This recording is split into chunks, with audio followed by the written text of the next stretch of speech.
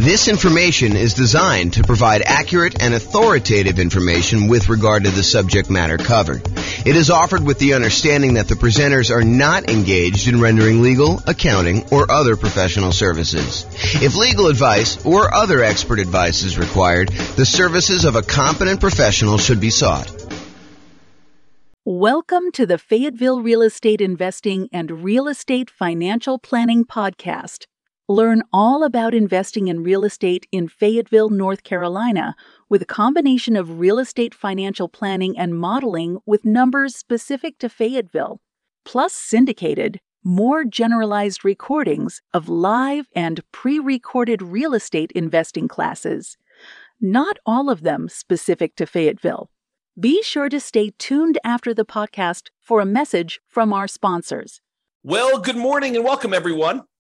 I am your host, James Orr, and today we're continuing with the series we have on improving cash flow. We find ourselves in a market where prices have gone up very rapidly over the last few years, maybe not so much in the last year or so since interest rates have gone on a tear, but interest rates are up a lot, and rents are up, but they're lagging a little bit behind what the increase in price and the increase in interest rates have done to cash flow, such that cash flow is not as great as it was if you were acquiring the same property a year ago as it is today.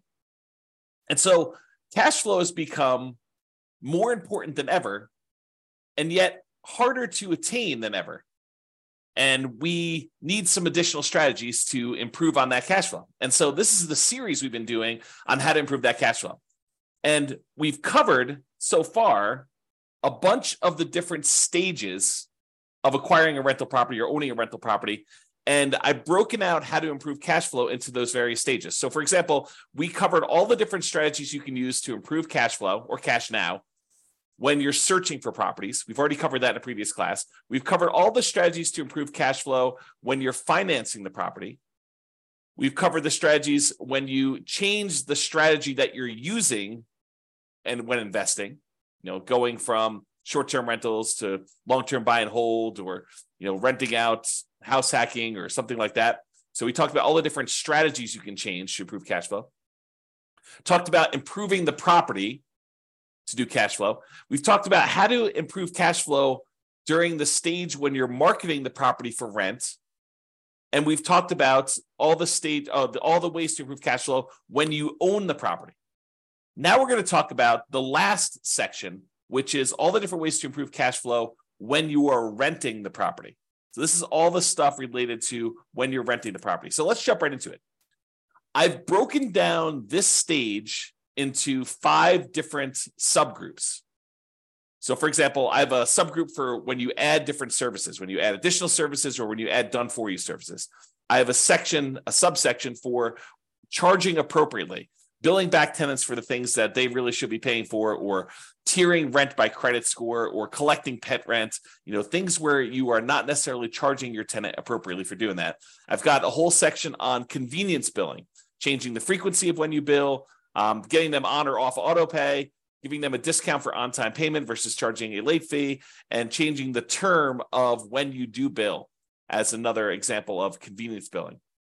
Then we've got a whole section on timing, giving them notice starting early to test high rents and renewing during peak season.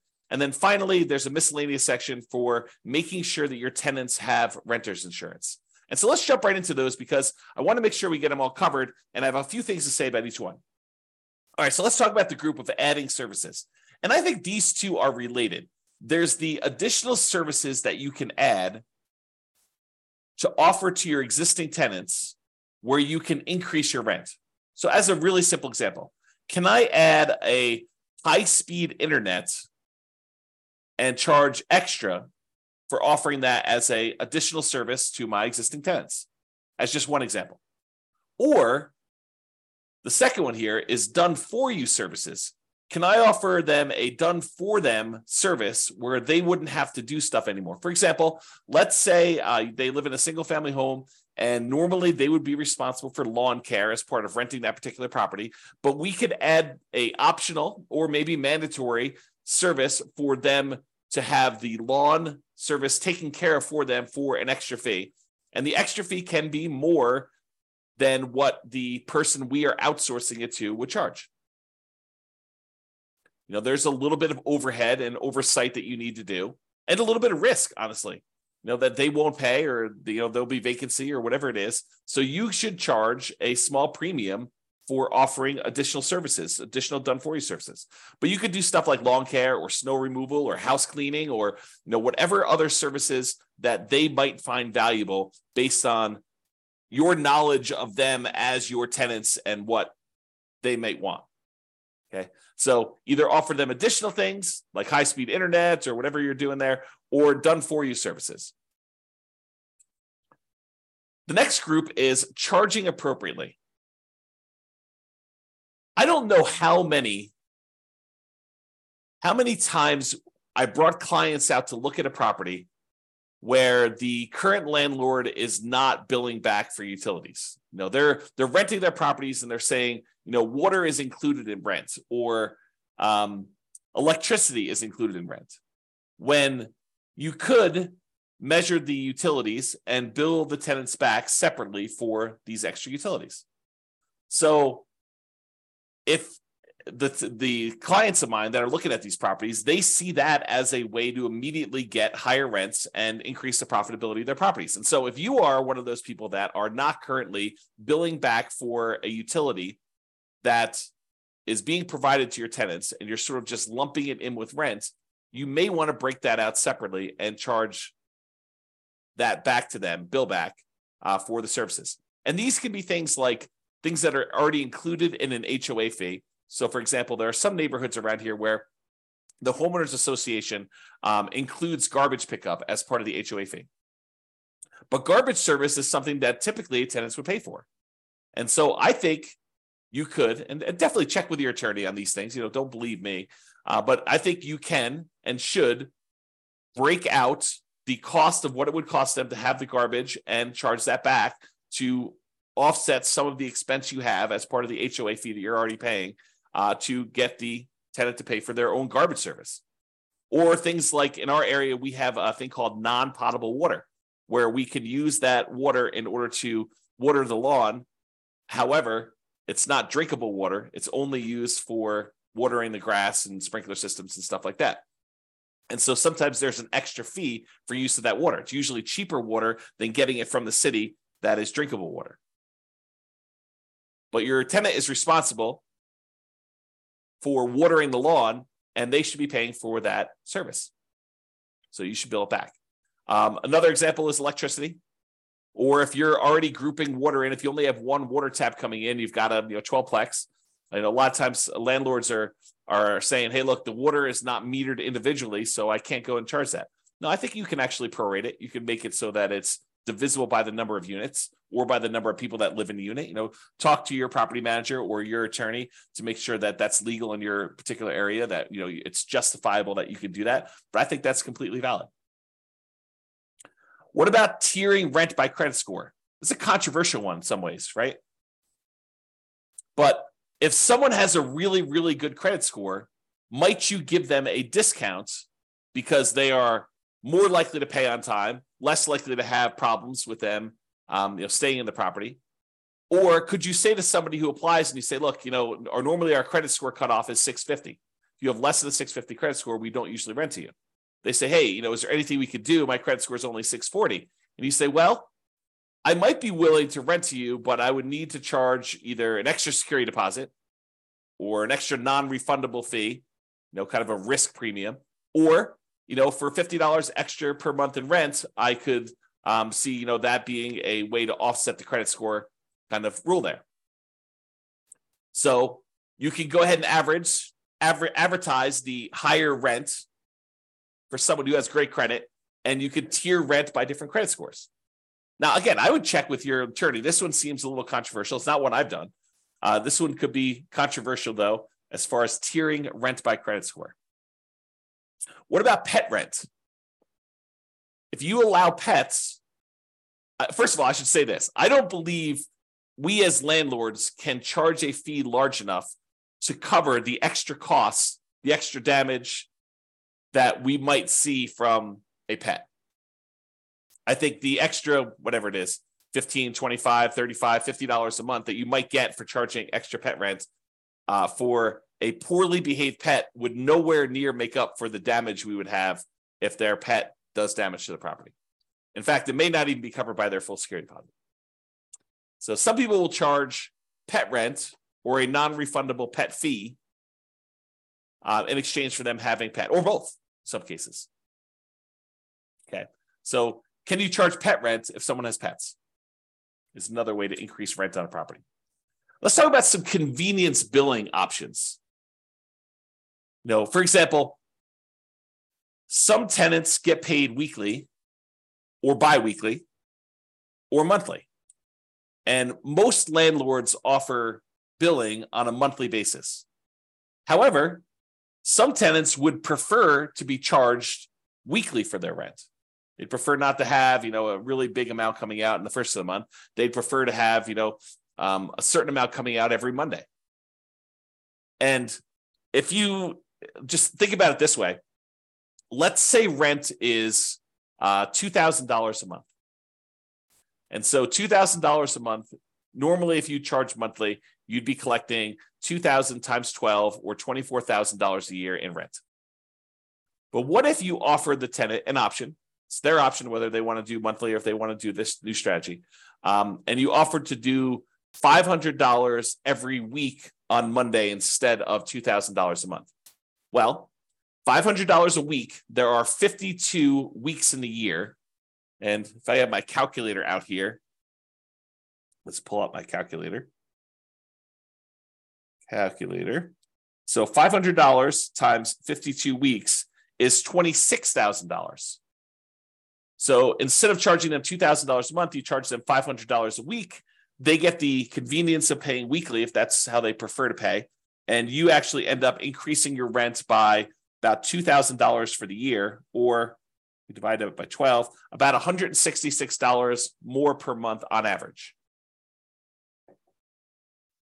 If instead of doing that, you could do it also bi-weekly. You could say every 2 weeks, which is when they might get paid, 2 weeks on the Monday following the Friday payday, give them a chance to have the money hit the account and clear and everything else. And then on Monday, you auto pay for $1,000 instead of the $2,000 a month. Okay, so that's an option. What about auto pay?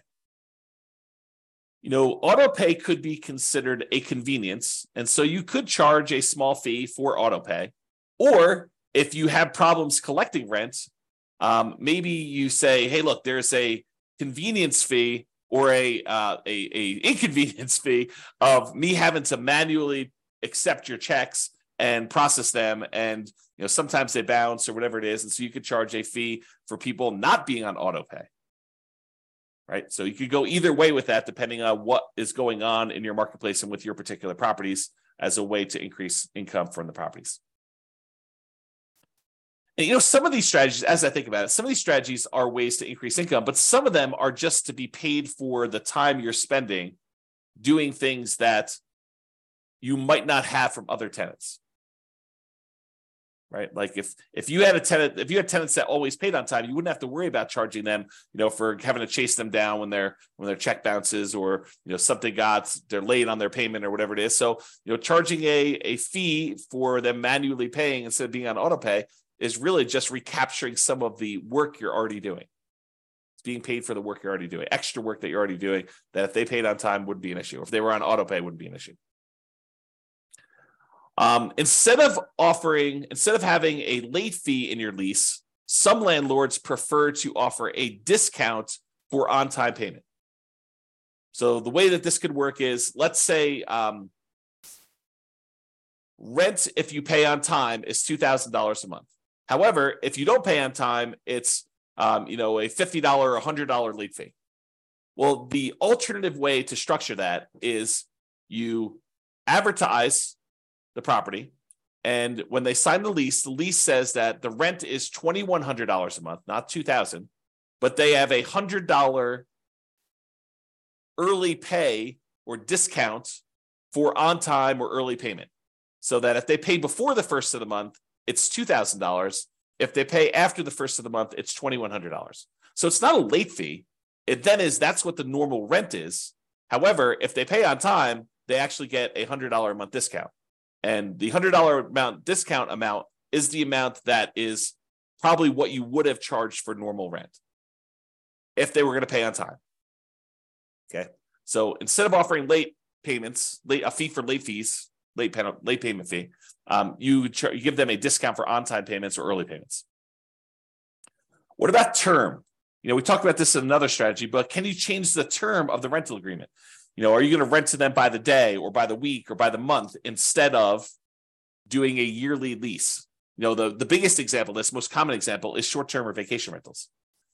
Change the business model to be billing at different periods of time. Somebody wants to do a week-to-week lease or a month-to-month lease, you can increase the amount of rent you get. Typically, the shorter the lease period, the shorter time period you have for your lease, the more expensive it tends to be. A daily rental is typically more expensive than a weekly rental. A weekly rental is typically more expensive than a monthly rental, and a monthly rental is typically more expensive than a quarterly rental, and a quarterly rental is typically more expensive than a yearly rental. Think about it that way. All right? So those are the different convenience billing options. What about timing? Using timing in order to improve the rent you're getting at property. So one of the things is giving your tenants notice 60 to 90 days prior to their lease expiration to find out if they plan on renewing and what the renewal amount will be for them. And if they're not going to renew, then being able to start marketing the property early, ideally at least 60 days ahead of the lease expiring, and so that you can test higher rent than you think you might be able to get. And if you don't get any inquiries or calls on that, or any reasonable number of inquiries or calls, within a week or two, then maybe you drop it back down the tiniest bit. But you have 60 days, full 2 months plus, in theory, to be able to market this property before you'd have a vacancy. One of the things we're trying to avoid here is avoiding vacancies. Getting that tenant lined up way before the lease has actually expired and the current tenant is moving out. Now, if the tenant renews, that's great. Then you've got a renewal. You don't need to worry about it. You sign the new lease, 60 to 90 days ahead of time. You get them ready to go for their next year. In most cases, I think rents will probably bump up a little bit, just kind of like cost of living, maybe not to full market rent, but sort of like maybe a halfway of what we saw as a rent increase for the year. That way you don't get stuck 5 years from now with significantly below market rents. You're kind of like increasing a little bit each year. But then if they decide not to renew, then you have this head start to be able to test high rent and test early and lower your rents if you're not getting the responses you need in order to get that property filled before it goes vacant. And then ideally, you want to be renewing in peak season. So schedule your leases to end during peak rental season. And that may be a little bit different depending on what market you're in. In our market here, it's probably in the springtime, kind of like spring to early summer, like May. So schedule your leases to end during peak rental seasons. You don't want a lease to end between Thanksgiving and Christmas in most cases. So what if you have a tenant that gets evicted and they happen to have the property vacated, right after Thanksgiving? Do you do a year lease from Thanksgiving? No, you do not. You market the property because it's vacant right now, but you tell them that the lease is either a short lease, like it's a 6-month lease to get them on cycle, or it's a long lease, it's an 18-month lease to get them on cycle. But you don't voluntarily put a year-long lease in place to have yourself be vacant again in Thanksgiving and Christmas. You're setting yourself up for failure. You're setting yourself up for below market rents if you're constantly having to market your property between that Thanksgiving and Christmas time.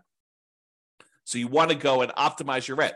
So sometimes you might have a 14-month lease. Sometimes you might have a 17-month lease. Sometimes you might have a 6-month lease, although I prefer to do at least a year. But you do whatever you need to do in order to get on peak season if you find yourself having to lease a property at a less than optimal time for the first one. Then after that, ideally the lease is coming due in a period of time where it's optimal and you can just renew for 1 year at a time based on that. But get on cycle to begin with and then work with that. Okay. So those are all the things with timing, making sure the timing is in your favor for doing that. And then finally, renter's insurance. And you might be saying, renter's insurance, James, why is renter's insurance on here as a way to improve cash flow? Well, it's not an issue unless there's a claim, right? If you have a tenant living in a property and something happens to the property, there's a fire, there's some type of flooding, there's a roof leak or something like that, and something in the tenant's property gets damaged, and they come after you to pay for their $5,000 kind of like furniture stereo system because the leak was there and they somehow think it was your fault. If they have renter's insurance, their renter's insurance will cover them for the damage. If they don't have renter's insurance, they think you're responsible for the damage and they're going to come after you. So by having renter's insurance and insisting that your tenants have renter's insurance and verifying that your tenants have renter's insurance, you are less likely to have, even if it's a false claim, right? But you're less likely to have a claim against you to cover damages should something unexpected happen to your property and your tenant now thinks that it's your fault and that you should pay to replace all their clothes or their furniture or their television or whatever it is that they've got there. Or maybe the carport falls in because, it's gotten old and they had their car parked under there and it snowed or whatever, or there's a hurricane. You want to get yourself out of these situations where you are responsible for the tenant's personal property because your insurance will cover the property, your property itself, the physical building. But your insurance as a landlord does not typically cover what the tenant owns inside the property, the tenant's personal property. For that, they need a separate renter's insurance policy, and they're relatively inexpensive. Just the renter needs to get one and have one and keep it in place so that if something does happen, they don't lose their personal stuff. You'll have insurance to kind of fix the property, but you will not have insurance to replace your stuff. And you don't want to have to make a $5,000 claim. I mean, $5,000, this happens, once every couple of years, which it probably won't. But if it could, we could be talking, $200 a month in worst cash flow by having a $5,000 hit if you amortize it over that period. All right. So in conclusion, optimizing cash flow is really about maximizing income whenever we can and minimizing expenses. And today, I think a lot of the ideas we had, there may be a couple in there that were a little bit larger, but a lot of the ideas we have were like really small amounts. And I think for a lot of folks, you wouldn't even bother with a lot of these unless you were really trying to optimize and get like the most small wins on your property. I think for the most part, if you do the big things, use the right strategy, get the right financing in place, kind of do the things to make sure that your property is rented and rented right. I think you don't need to play around with some of these things that might increase it by $25 or $50 a month. Because I think you get to a point where if you've already optimized in other areas, adding these additional ones on there start to get excessive. If rent was $2,000 a month, and you've done a couple things to kind of bump it up to $2,050 or $2,100 or maybe $2,150, if you think you're going to add another thing on there that's going to get you an extra $35 or whatever it is, I think it's harder and harder to do those extra amounts. The further you get away from kind of like the range of rents that you're getting, the harder it is to get those additional wins, additional improvements. Okay. So there are things you can do on properties you already own that will improve your cash flow. It's sort of what we talked about today. It is better, in my opinion, to take a more holistic approach, look at all of the different stages, look at all of the different ways that we can optimize, and pick the ones that make sense for you and your particular situation and your particular properties. All right. That's all I got. I hope you've enjoyed this particular class. Have a great day. Bye-bye for now. With home prices up, mortgage interest rates up, and rents up, but not quite enough to counteract the higher prices and interest rates. Cash flow on rental properties in Fayetteville is harder than ever. Book a call with the Real Estate Financial Planner to apply our proprietary 88 strategies to improve cash flow on your rentals. See the show notes for a link to schedule your call and improve your cash flow today. If you're a real estate agent, lender, or professional in Fayetteville that wants to help our real estate investor listeners, consider reaching out to learn about collaboration opportunities with this podcast. We'd love to add more value to our listeners by having you assist our investors buy, sell, and finance their real estate investments. See the show notes to schedule a call to discuss collaboration opportunities.